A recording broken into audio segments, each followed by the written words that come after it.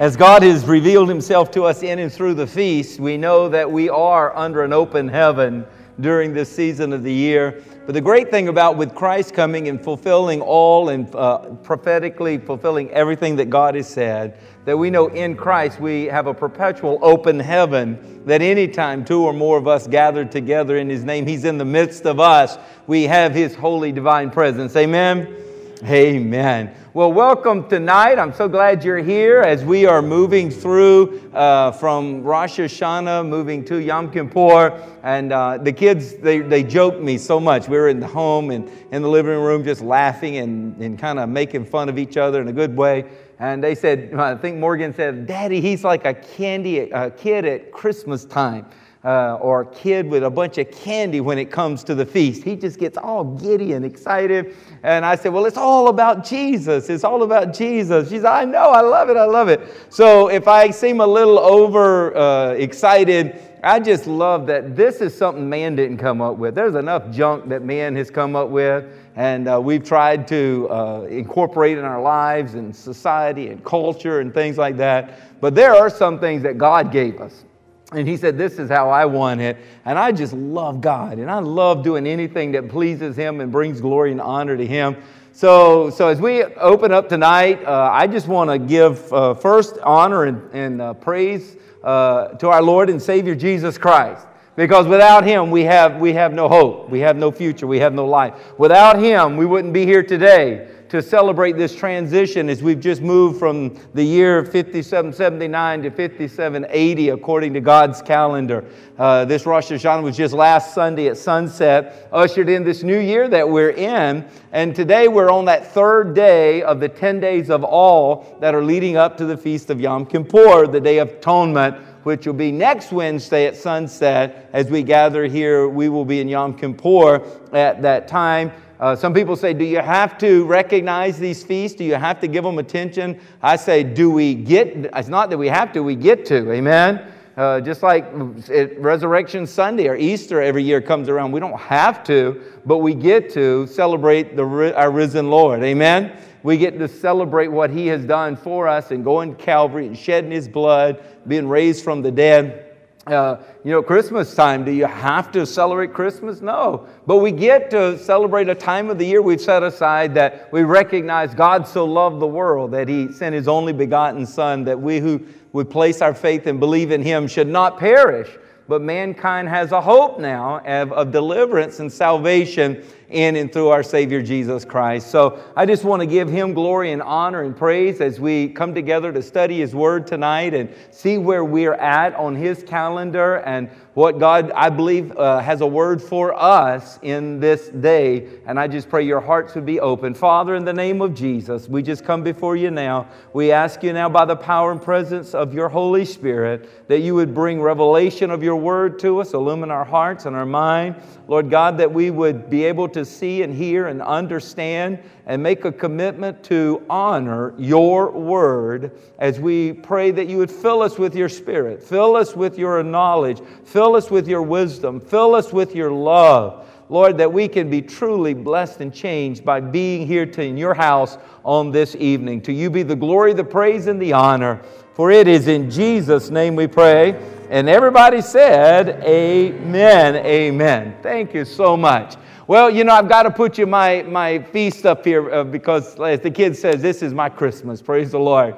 And thank God that God had a plan for us. We were not just here and messed up in the garden and God said, oops, y'all messed up. I don't have a backup plan. You're doomed and destined for separation from Me for eternity. Because the wages of sin is death. But God had a plan, a gift of eternal life. And all of that is seen in these feasts. Those 4 spring feasts that have been fulfilled already in Jesus' first coming, where Passover and unleavened bread and first fruits and then Pentecost all brings us to the place of the church age. And that's where we are tonight. We're in the church age. We're celebrating all that Christ has provided for us. And we're also excited about everything that God has yet planned, because there will be a rapture of the church and there will be the second coming of Christ. He came the first time.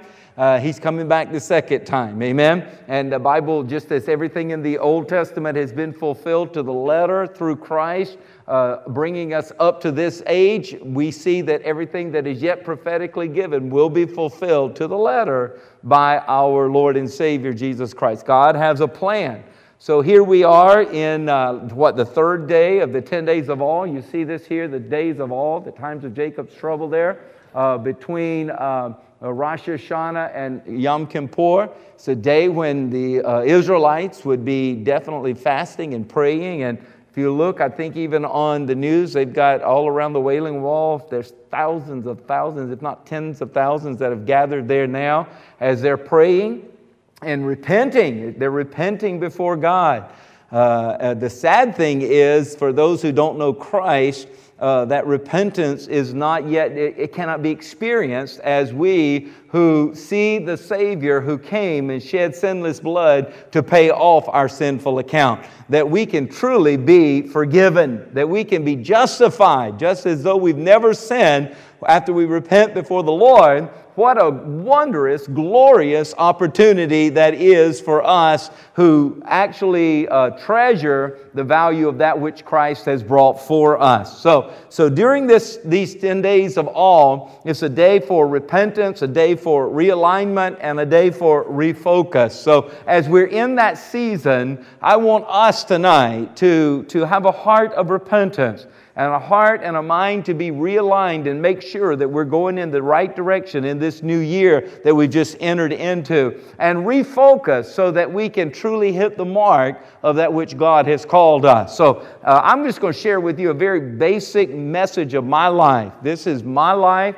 wisdom nuggets that I live by. And for me, I can't make them complicated, because if I make them complicated, then I'll get all mixed up during the year and sidetracked. I just have to take it basic as that which the Spirit gave me. So I want us to look at some wisdom nuggets to live by as we are now walking into this new year. We're during these 10 days of awe and 10 days of repentance and realignment and refocus as we come up to Yom Kippur and celebrating not only the atonement that we have in Christ, but the second coming of Jesus, that He is going to come back. And we who've been raptured with Him will be coming back with Him, the Bible says, so we can be a part of the millennial reign of Christ and all throughout eternity. We're not going to float on clouds. We'll be doing things for the King of Kings and the Lord of Lords throughout eternity. And I'm excited about that. So here's some nuggets of wisdom to live by. The first one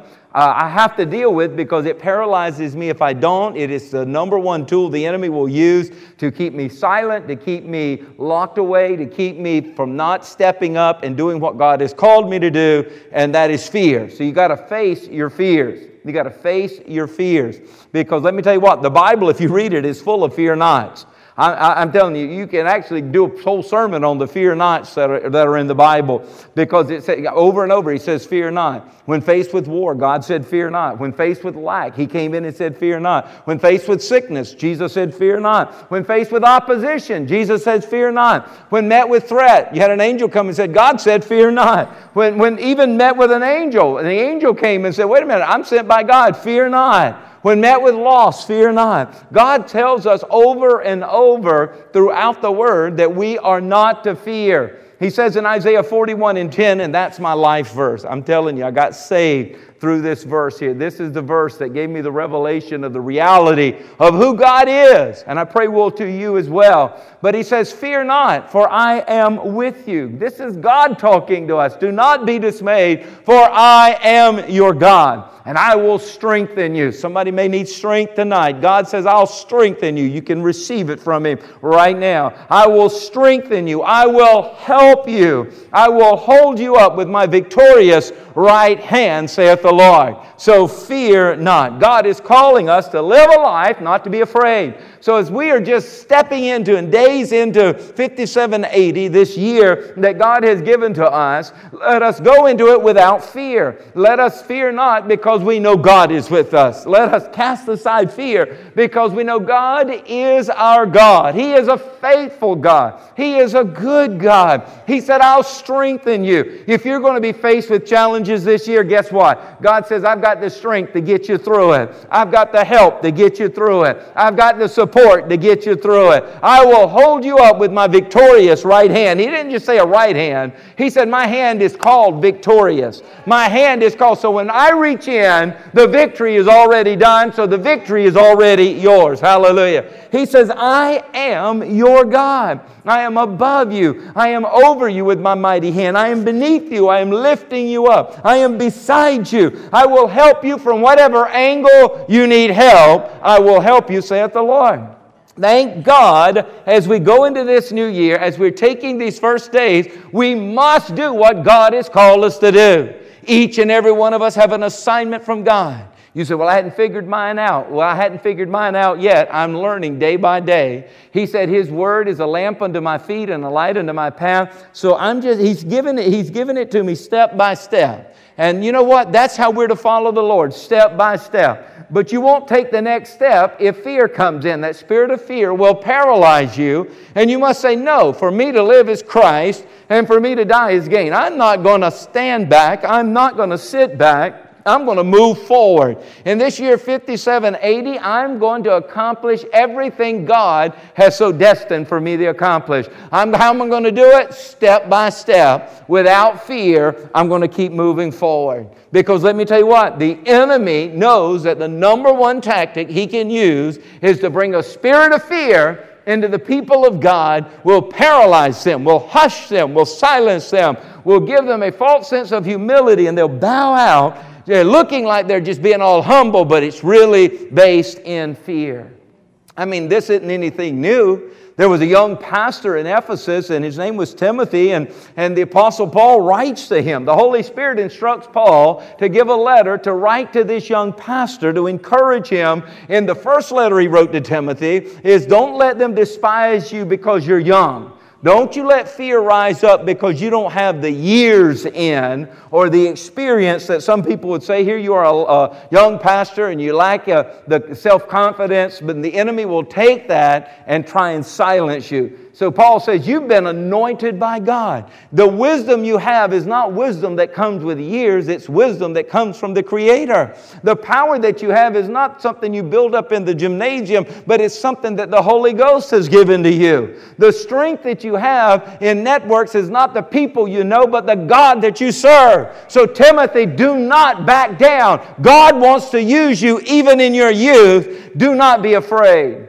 And then he writes him in the second letter, he writes to Timothy, and he tells him, and he's reminding him about this because undoubtedly the spirit of fear is still trying to keep this young pastor from being all that God created him to be. And he tells him in 2 Timothy 1:7, for God did not give us the spirit of fear. That spirit of fear you have is not from God, it's demonic. So he's calling it out. Timothy, get rid of it. Get rid of it. Don't allow it to have a rule and reign in your life. For that, God didn't give us the spirit of fear. But what God has given you is He has given you power. He has given you dunamis. And what He's telling Timothy, He's telling you tonight as well. You have Holy Ghost dynamite power available to you. And you have love that flows from the heart of God in you to flow through you. And you have a disciplined mind, self-control, that you can do what God has called you to do. You can say yes to God and no to the devil. You got to face your fear and say, wait a minute,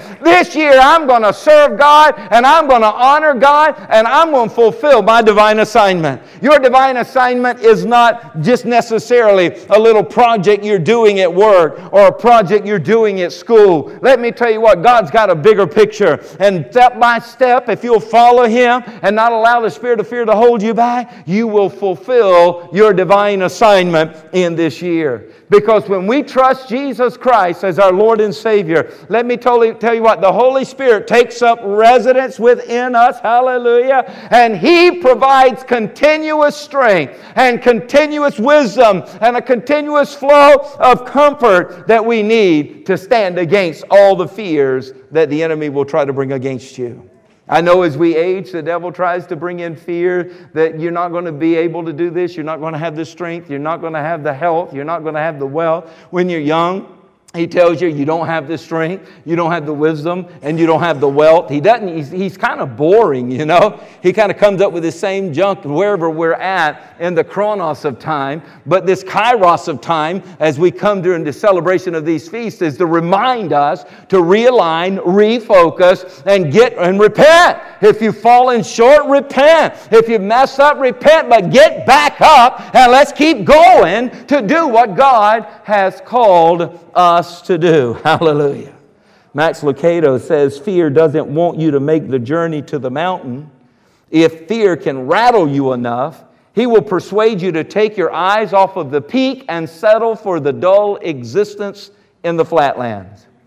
How many of you want to spend your whole life living in the dull existence of the flatlands and missing the peaks and missing the view and missing the adventure of what God really put you here to do? You have so much potential in you. But let me tell you what, that potential the enemy is trying to stifle and trying to silence through the spirit of fear. You got to face your fear. You got to stand up and say, fear, you're not going to hold me back. You're not going to shut me up. You're not going to limit me another day in my life. I'm going to do what God's called me to do. Hallelujah. Whether it's going to school or going for a job interview or not having friends that seemingly care about you or getting married or staying married or paying the bills or building a business or building a ministry or making your life matter, whatever it is, don't let the spirit of fear keep you from taking the next step. Because God said, I didn't give you that spirit of fear. And if it didn't come from God, we know exactly where it came from. It came from the pits of hell. It comes from the heart of Satan. It comes from the one that is accusing the brethren before God. It comes before the one who wants to steal, kill, and destroy your life. So if you let his spirit of fear come in, his goal is to kill you. Or his goal is to steal from you. Or his goal is to destroy you. So if you let him bring his spirit in, guess what? The spirit of fear is going to cause either you to die premature, going to cause you to live in loss, or to live in destruction. Let me tell you what, the devil is a liar. Somebody need to call him out. God's given you authority over all the power of the enemy, and he by no means shall harm you. Your strength and power comes from Jesus Christ. You have the name of Jesus. You have the blood of Jesus. You have the Holy Ghost of God. Oh, church, we are a mighty, mighty fortress, and we need to understand who we are and whose we are. Fear not. Fear not. Hallelujah. It's God's will to move you from fear to confidence. And I pray God would use my words in some way this evening to challenge you to move from the arena of fear to the arena of confidence, because you are called to live courageously, and you are called to live in such a way as you trust in the mighty hand of God, that you will know that all of your days will be prosperous as God prospers. Hallelujah. See, God can and God will use your life. You said, well, I know He uses pastor's life. I know He uses sister so-and-so's life, brother so-and-so. God put you here, son or a daughter of the Most High God. A royal priesthood you are, a joint heir of Jesus Christ. That's not just for the pastor. That's not just for some experienced ministry leader. No! It's for every one of us that is breathing oxygen in this place tonight. We are, through Christ, can be sons and daughters of God. And God wants to use your life. But you got to be willing to face your fears. God can put a stamp of divine calling on you that is absolutely amazing, and it will fall impotent when you die one day. It'll never, ever, ever have come to fruition if you allow the spirit of fear to dominate in your life. Saying yes to Jesus Christ in this day and age is a very courageous thing. I've never seen a day where there's so much judgment and so much hatred and so much formed thoughts and of attack and words of condemnation that come to those who will boldly say, I am a child of God. I have said yes to Jesus Christ. But let me tell you what, you may have to fear the being rejected, or you may have to fear being stereotyped, but we cannot deny our Savior. We cannot deny our Lord. Do you hear what I'm saying? We're in a day and an age where there's a subtlety that's getting stronger and bolder that is saying, you keep your relationship with your God, if there is a God, in the closet while we bring everything else out of the closet. You shut up, now it's our turn. And I'm here to tell you, the Bible said that these days would come, gave in great detail what they would look like, but He said the redeemed of the Lord is supposed to say so. That the redeemed of the Lord is the only hope for the world. That the church is the only thing holding the fullness of the manifest of hell on earth from taking place. And we have a purpose and a plan. And God has given us His Holy Spirit that we might stand in great power and bring forth light in the darkness. But we must not be fearful, for then we would put our light under a bushel. And He tells us not to do that. One of the biggest battles I believe you'll face in life is the battle for honesty. And dishonesty is rooted in fear. When people lie, they usually feel like if I told you the truth, you won't love me. If I told you the truth, you won't think I'm great. If I told you the truth, you may not want to follow me. If I told you the truth, whatever it is, it's based in fear. And so you've got to be bold, face your fears. So I'm going to be a man or a woman of integrity. I'm going to be a man or a woman that lives according to the Word of God, even when it hurts. I remember the Lord challenged me one time when I was trying to take an easy way out. And He says, He took me to His Word in my devotion that morning. And He says, keep your promises even when it hurts. And I was wanting to bail out on a revival that was going seemingly south because the pastor and his son had gotten into some big fight the night before, and they had police cars over and everything. And I'm like, these people are crazy. I got to get out of here. And God ain't going to pour out no spirit of revival in this craziness. And that morning, all of them, I reckon, were in jail or doing bailing out or whatever. And I was there by myself, and I said, it's my time to get out of here. I went and said, Brother Jones, Sister Jones. They didn't. Yes. I looked out, there was no vehicles. I said, I am out of here. And I packed my bags. God said, you said you would always spend time with me before you would go into the day. And I said, oh, God, but what if we'll do a quick one. We'll do a quick one. And, I had my quick one is a proverb a day. There's 31 proverbs. I do the proverb that lines up with the day. And I got to that proverb, and I looked there, and it says, godly man is a man that will keep his promise even when it hurts. I said, no. So I took my bags, and I went back into that little bedroom. It was a trailer. So I just went in that little back bedroom, and I said, Lord, I'm here.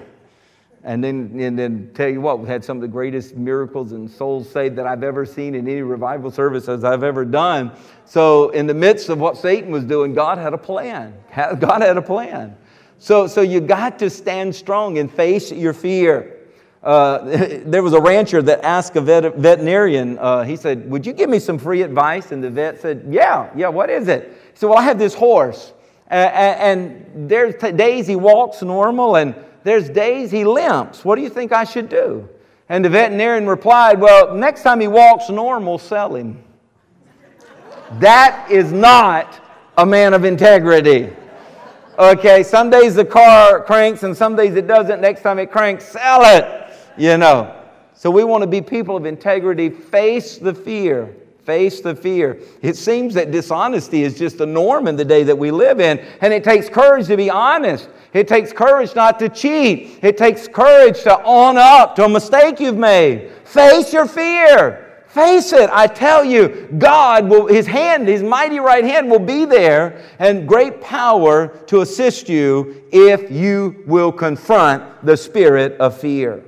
There was this test that was conducted by a university. They took 10 students in a room, And they said, here's what we're going to do. We're going to draw 3 lines on a paper, varying lengths these lines will be. And your test is to tell us which is the longest line. But here, they took 9 of the students. They said, here's what we're going to do. When we get together in that room over there, when we point to the longest line, we want you to all raise your hand and say, we agree that's the longest line. The 10th one they didn't tell this to because that was part of the test. So when they all got in there, they left this one student, the stooge, they all 10 got in there and they said, okay, when I point to the longest line, everybody raise your hand. So they pointed to this line, which we'll do the test here. When I point to the longest line, raise your hand. Okay, some of you feel like, okay, there's no trick to this, okay? It's just the truth. And I'm not a magician, okay? And that guy raised his hand, and he looks around, and not any of the other 9 raised their hand. Some of y'all acting nervous. I said, face your fears. Be bold. I said, I point to the longest line. Be bold. Say, yeah, that's the longest line. And you're not going to make me look foolish in here. Well, one raised his hand, the others didn't. So then the teacher pointed to the second line, and then the other 9 raised their hand. So the guy that had his hand up and dropped it now raises his hand with a big smile on his face. 75% of the time, out of every time they did that test, 3 out of 4 times that the stooge or that one that wasn't in on it would go along with the crowd.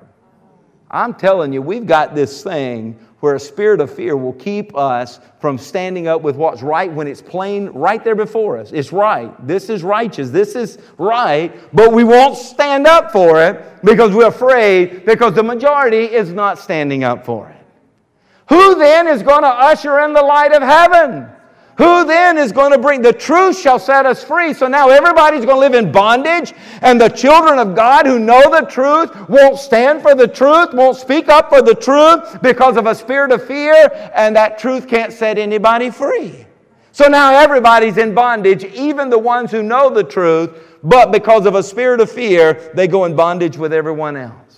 You study the life of Israel and the cycle of their history, that is exactly what happened over and over and over. There were good men and good women, or righteous men and righteous women that would go right along with the majority because they had a fear, because they thought they were in the minority. Even when you're in the minority, you've got to do what's right. You've got to do it God's way. Do it God's way, you will have God's hand on your life. Do it God's way, you will have God's power. Do it God's way, and where it looks like you're going to lose because you're doing it the right way, God will cause that which is the end to be the beginning, that which is the tail to be the head. He can turn it. He can turn it just like that. Just stick with God. Do it God's way. Amen? Amen. Don't take your cues from the crowd. Don't take your cues from Facebook. Don't take your cues from the news. You say, well, this good news is good, this news is bad. Let me tell you what. You've got to be careful. You've got to get into this Word and be close to the Spirit of God, because there's a great deceiver. Someone recently contacted me and said, well, I've got this Wiccan friend that wants to be a friend of mine. And what do you think I should do? And I said, my question is, are they wanting to come to Christ and they're asking you about Jesus? And they're like, no. They say they don't worship the devil, but they're Wiccans and they want to be my friend. They want us to start hanging out together. And I said, I just would remind you that there was Adam and Eve who talked to the most beautiful animal in the garden. And once they entered into that conversation, they didn't realize that the deceitfulness and the trickery was of such power that that spirit that was behind it had also caused a third of the angels to turn against God in a perfect heaven. They were in a sinless environment, and this angel, this archangel, he was able to get a third of the angels to come with him. They're kicked out of heaven, and these become the demons. So I'm telling you, that spirit, I'm not telling you that person is a demon, but the spirit they have yielded to. Now, if they want to get delivered, that's a whole different thing. But if they just said, no, you believe what you believe, I believe what we believe, come and I'll even show you what I believe is not that harmful, you don't want to enter into that conversation. Because that deception is so learned, so wise, that your, 40, 50 years, 60 years of living compared to the millennium that he has lived in his created nature and seen what he has seen, let me tell you what, he'll out-talk you every time. So, you got to be careful. They said, thank you so much. I didn't think of it that way. So you don't take your cues from the crowd, because the crowd may be submitted to that spirit. That spirit of fear, that spirit that comes from Satan, from Lucifer, and you don't want your life to be now mandated and controlled by that demon spirit flowing through their willingness into your life.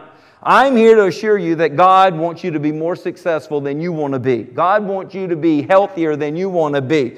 God wants you to be more blessed than you want to be. And just stick with His plan. And let me tell you what, His ways, you stick with them, you'll never regret it. This is nuggets I live by. I say I'm going to live with God. I'm going to walk with God. I'm going to talk with God. I'm going to honor God. What I do, does it honor God? What I do, does it glorify Him? Does it expand His kingdom? If it doesn't, I don't want anything to do with it.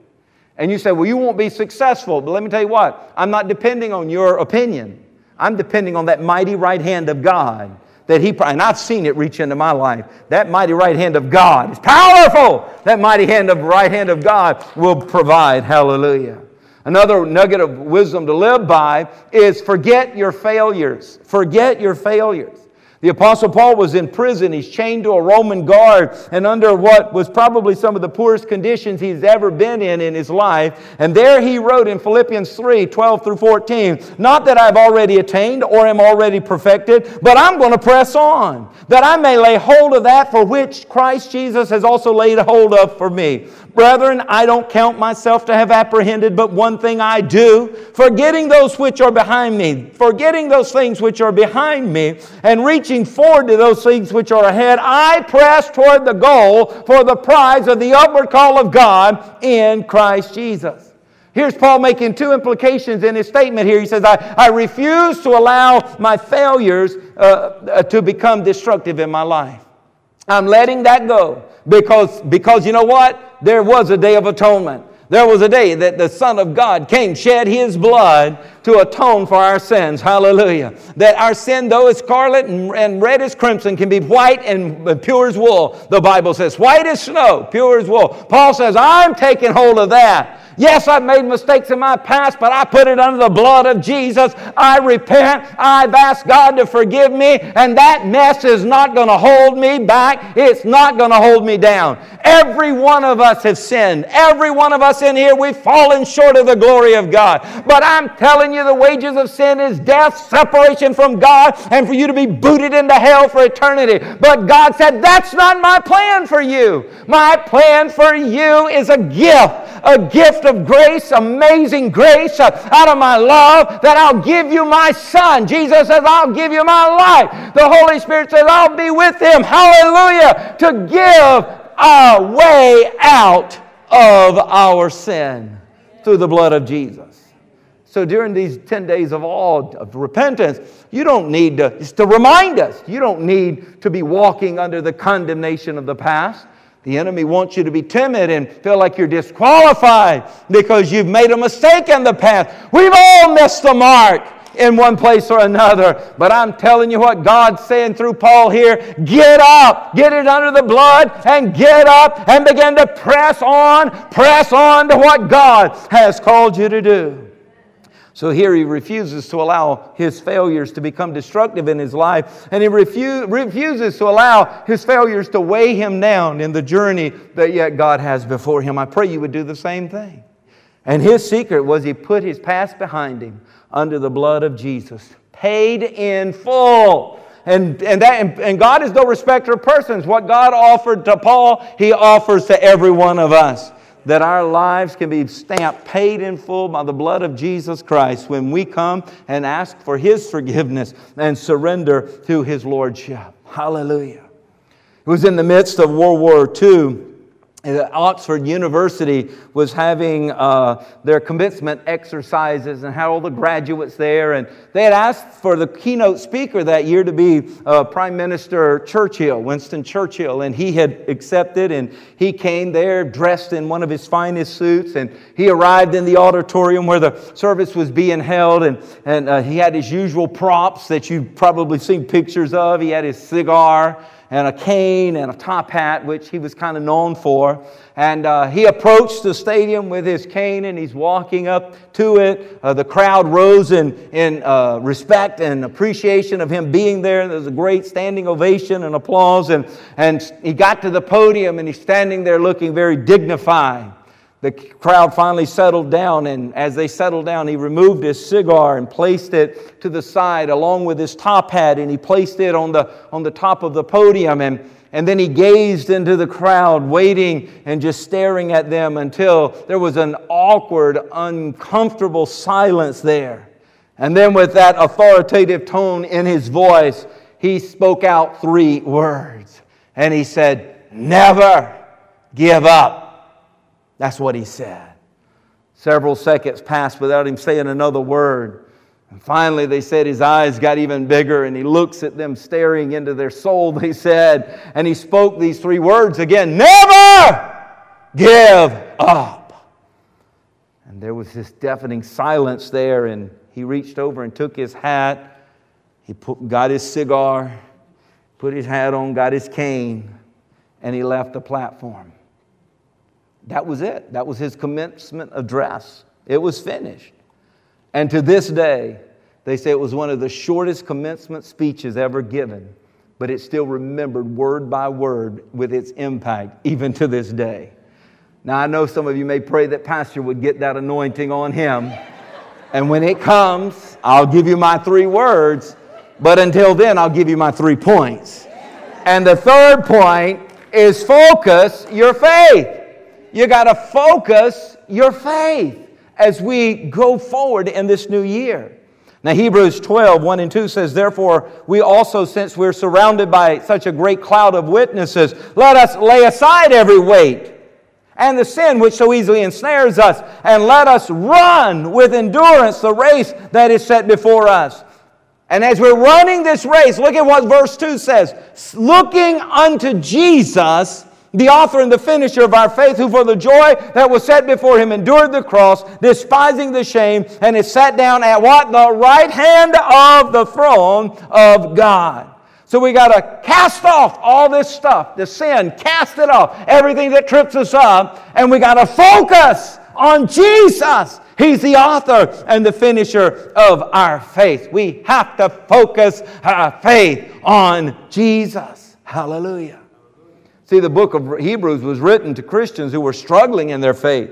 Man, were they struggling. There was so much opposition. There was so much torture. There was so much evil stuff coming against them that many of them were wavering in their devotion to Christ because of the hard times that they were going through. And they were finding themselves attacked from the right and the left, and they would walk into ambushes and things would come up behind them. And they said, you know what? There was this fear that was saying, it's not worth serving God. It's not worth it. You're going to lose your life. Your family's going to lose your life. And here the Holy Ghost has the writer in the book of Hebrews here encourage the saints to not give up. Don't give up. Explaining to them in the book of Hebrews a whole chapter with the fame of those that had not given up before, who had lived victorious and lived and held on to God no matter what was coming in and through their lives. And this picture is drawn of runners that are that need their reference point to focus on while they're running the race. In order to reach your mark, you got to focus on that. I'm telling you, there's power in focus. There's power in focus. I saw something even today, and I want to share it with you. I'll put that video up there really quickly, if you will. And I want to draw your attention to something here. Do y'all have that video available? There we go. Now, I want y'all to just look at this.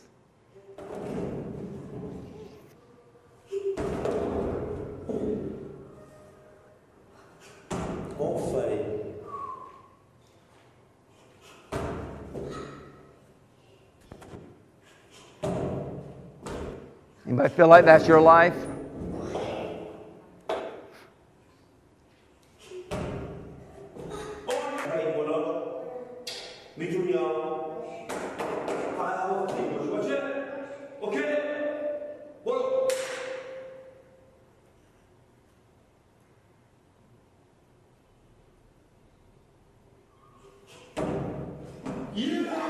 Look what she did.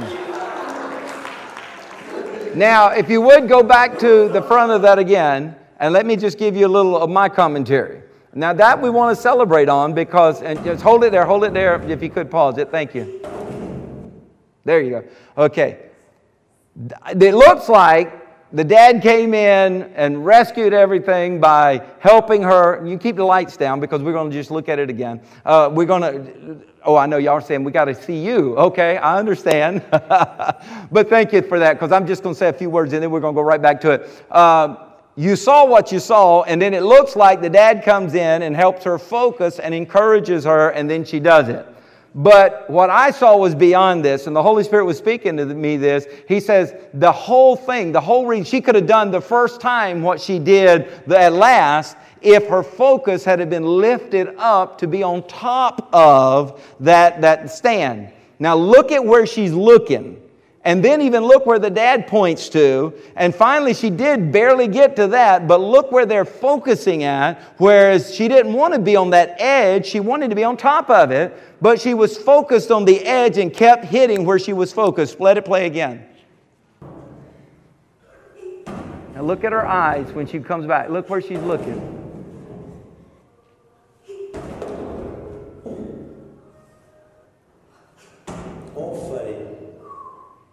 Look at where she's looking. See her head looking down at that corner.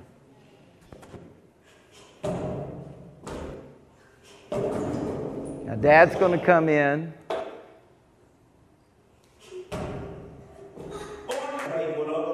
And now look where he touches. Look where he touches the stand.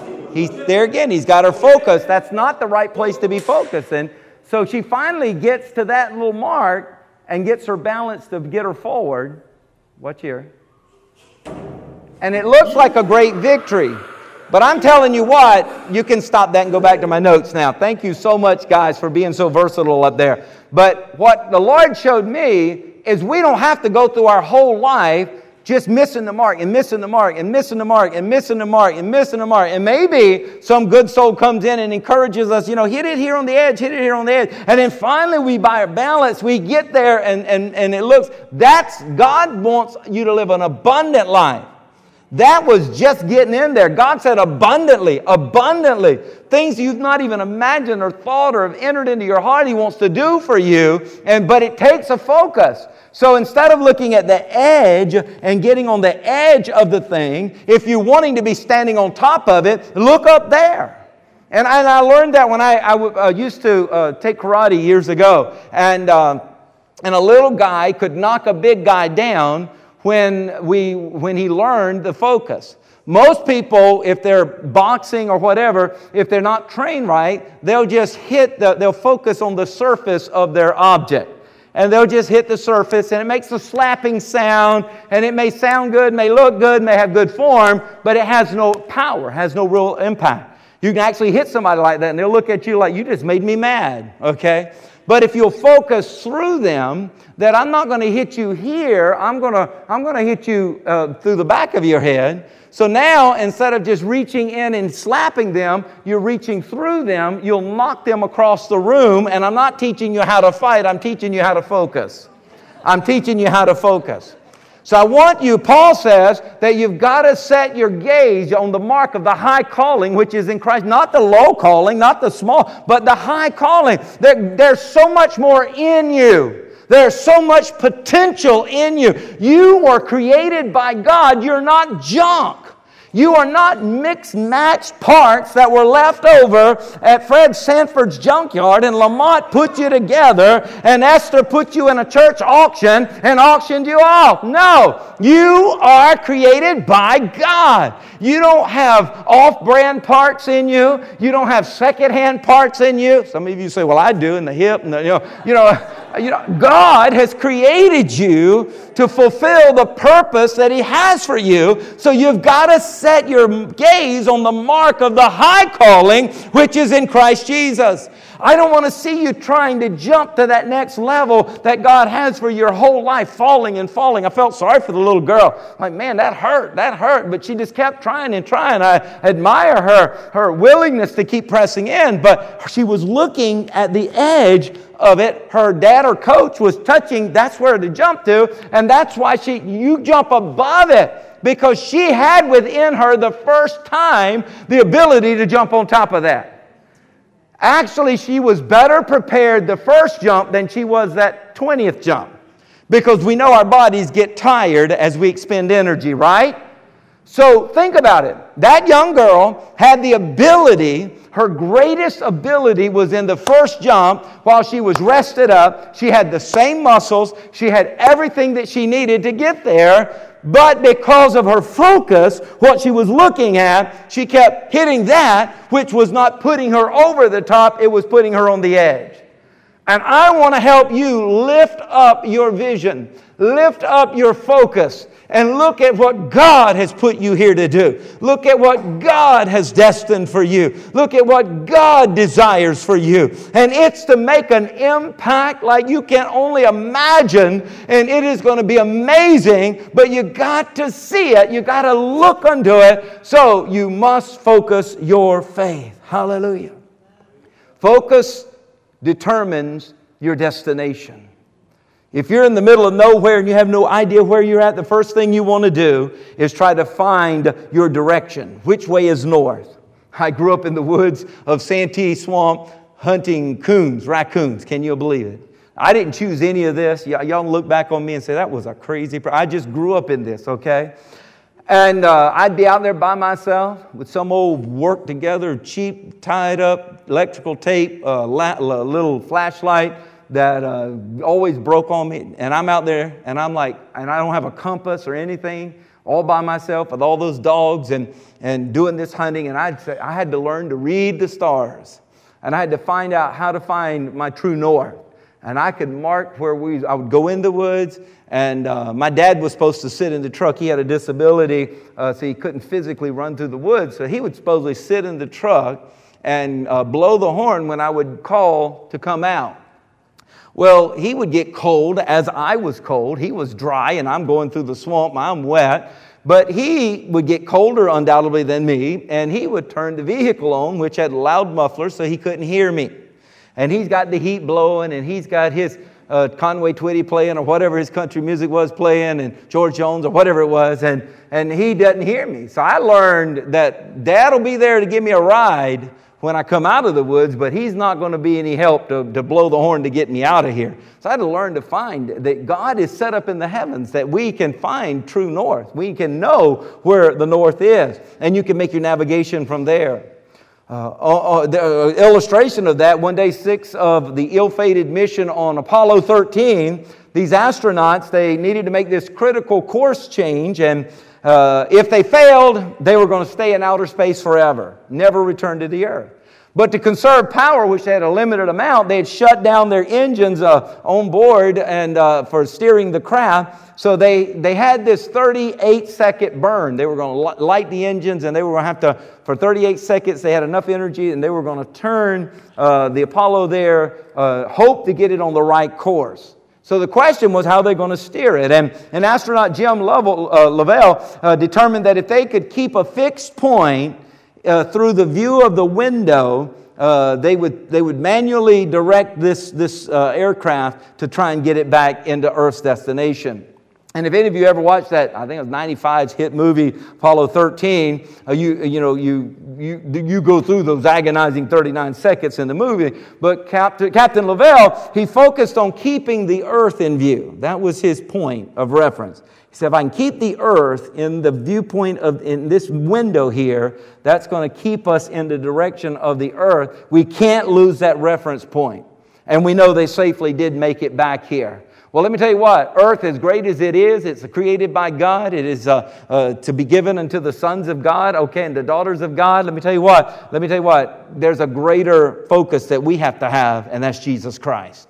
And in Hebrews 12:2, we looked at that. Fix your eyes on Jesus, for He's the author and the finisher of your faith. So if you're going to focus your faith, you got to fix your eyes on Jesus, because He's the author and the finisher of your faith.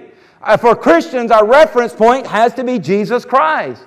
Everything in our life can be flexible until it comes in violation with our relationship with Jesus Christ. He is our true north. He is our Savior. His teachings is what we live by, and we don't budge from them so that we can arrive at our destination. And we have to stay focused.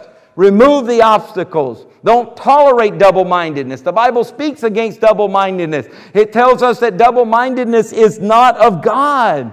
A double-minded person is constantly swinging between conflicting choices that are going on all in their mind. And let me tell you what, you lose focus.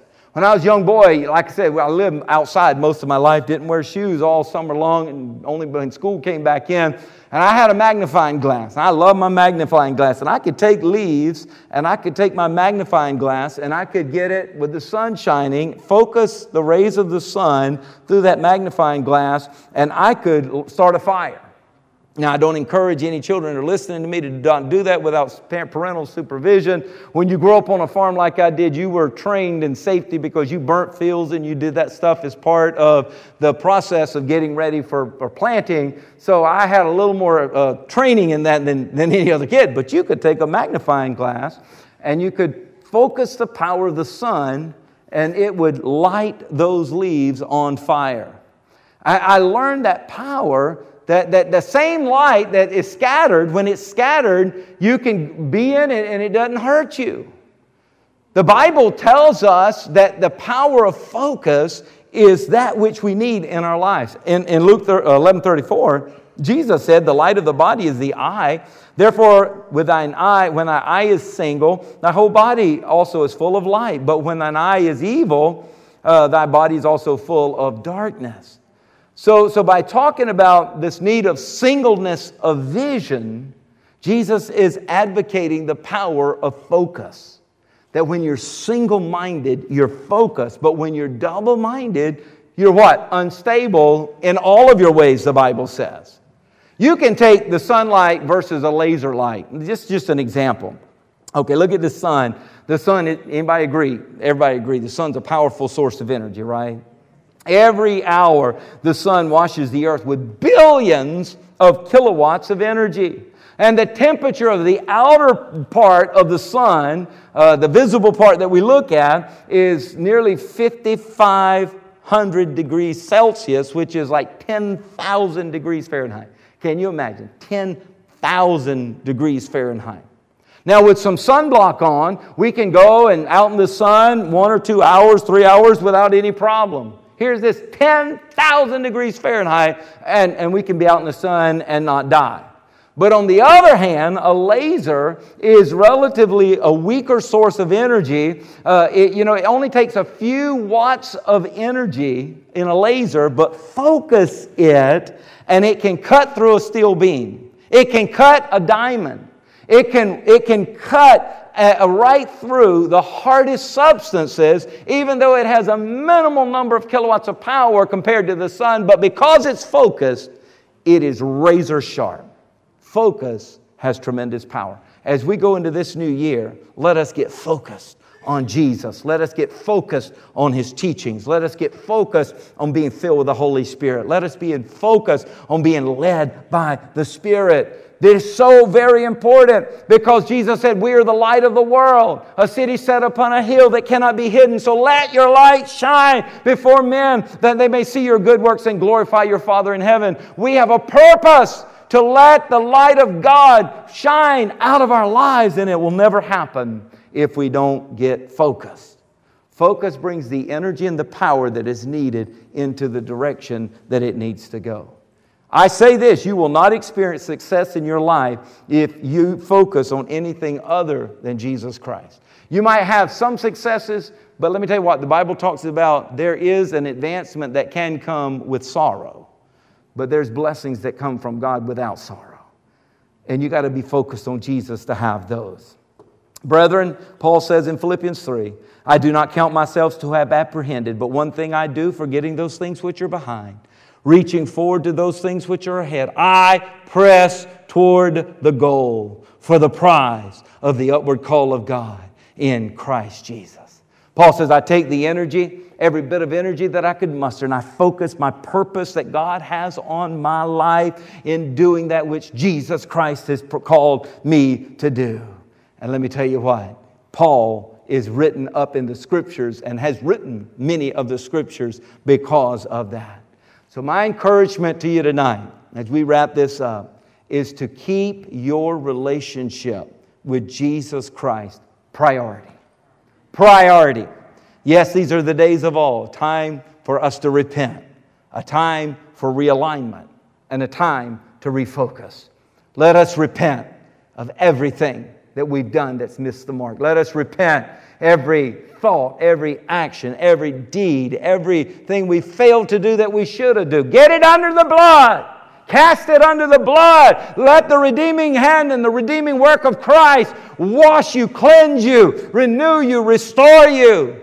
But don't stay there. Get realigned and refocus. Jesus, I'm going to rise up from this altar of prayer, this altar of repentance. I'm going to rise up focused on you. I'm going to live for you. I'm going to honor you. I'm going to serve you. I'm going to worship you. I'm going to bless you. And I'm going to lead as many people as I can to you in this year. Keep your relationship with Jesus Christ priority. And continue to draw wisdom from God's Holy Spirit in every area of your life. And stay connected. Let this be a year where your focus is to be connected to your church. I'm preaching to the choir. I'm a Wednesday night crowd. You're here. But let me tell you what, the devil will try to distract you. Keep your focus on the house of God and corporately worshiping Him. Because your greatest challenge is to focus your faith following Jesus all the way. The enemy is attacking that. The enemy is wanting to distract you. So here's my nuggets to live by. The wisdom that God has used to help me, and I pray help you, is face your fears. Forget your failures. Repent. Get them under the blood of Jesus. And focus your faith. And let's rise up and make 5780 one of the best years we've ever lived for the glory of God. Amen. Amen. Praise the Lord. That's the word. Hallelujah. Would you stand with me, please? Yes. Lord, in this closing prayer, we just open this altar during these 10 days of awe, and you calling us to a time of repentance, a time to recognize any weight, anything that is hindering us, any sin that is holding us back, and to spend some time with you and get it under the blood. To ask for forgiveness and to truly repent and to change our minds and change our hearts so we can rise up and come to you. So Lord, with your blessings, we just open this altar that anyone and everyone that would like to come and close out this service right here, whether kneeling at this altar, or standing at this altar, whether sitting at this altar, it doesn't matter, but a time where we just come as a sign of repentance. Now, Lord God, we realize that we have missed the mark. We realize that there were things that needed to be said that we didn't say out of a spirit of fear. We failed to do what you called us to do in this past year because of fear. We let fear hold us back from doing things that we knew we were supposed to do. So we've done things that we shouldn't have done, and we failed to do things we should have done. But thank you that you provide with your amazing grace, provision to cleanse us and wash us. There's things, Lord, that we did that violated your word. We knew it violated your heart. It violated your will for our lives. Lord, whether out of anger or whether out of frustration or whether out of just total rebellion, we've done things and said things and thought things that we know that were displeasing to you. Thank you for being a forgiving God, that we can come to you this night. And Lord God, as we can come and ask for your forgiveness, you're faithful and just to forgive us. Jesus, we call on your name. Jesus, we call on your name. Hallelujah. Cleanse us. Cleanse us from all unrighteousness. Cleanse us with your blood. Cleanse us with your word. Sanctify us by your Spirit, Lord. Hallelujah. And Lord God, as you've called us to repent, you've also called us to realign ourselves. That if we have in any way got out of alignment, that we come back and say, no, Lord, I want to run this race that you've called me to do. I want to live my life in a way that will advance your kingdom. Lord, I want to raise my family. I want to be a part of a family that advances your kingdom. Lord God, I want to have friends, and I want to be a friend that advances your kingdom. I want to conduct my affairs at work, or my affairs at school, or my affairs in the marketplace, or my affairs at home in such a way that advances your kingdom, a realignment. Lord God, I want to leave here tonight knowing I am committed to serving you with all of my heart, soul, mind, and strength as I love you. And now refocus. Lord God, we don't want to let our focus be too low. We don't want to let our focus be behind us. We don't want to let our focus be to the right or the left or on a multiple of things. Lord, we want to set our gaze upon the mark of the high calling, which is in Christ Jesus. Jesus, we want to do what you've called us to do. Help me see with clarity. Help me see it, Lord, that I can accomplish more this year than I have all the years of my life. Lord, I want to be used by you in the full capacity of your creative order. So I surrender my life to you. Are you surrendered to Him this night? Are you totally surrendered to His will and His purpose and His plan and His call for your life? If not, just surrender now. Jesus, I surrender to you. You are my King of Kings. You are my Lord of Lords. And I will walk up out of this place this night, walking in the way that brings glory and honor to you. You are my true north. You're going to get me out of the woods safely. You're going to get me home safely. You're going to get me to heaven safely. And you're going to lead me every step of the way with the power of your mighty right hand. To you be glory and honor and praise. Lord, as we go into the remainder of these days of awe, coming unto this day of atonement, Lord, we go with focus, we go with realignment, and we go with a repentant heart to give glory and honor to you this day and every day in Jesus' name.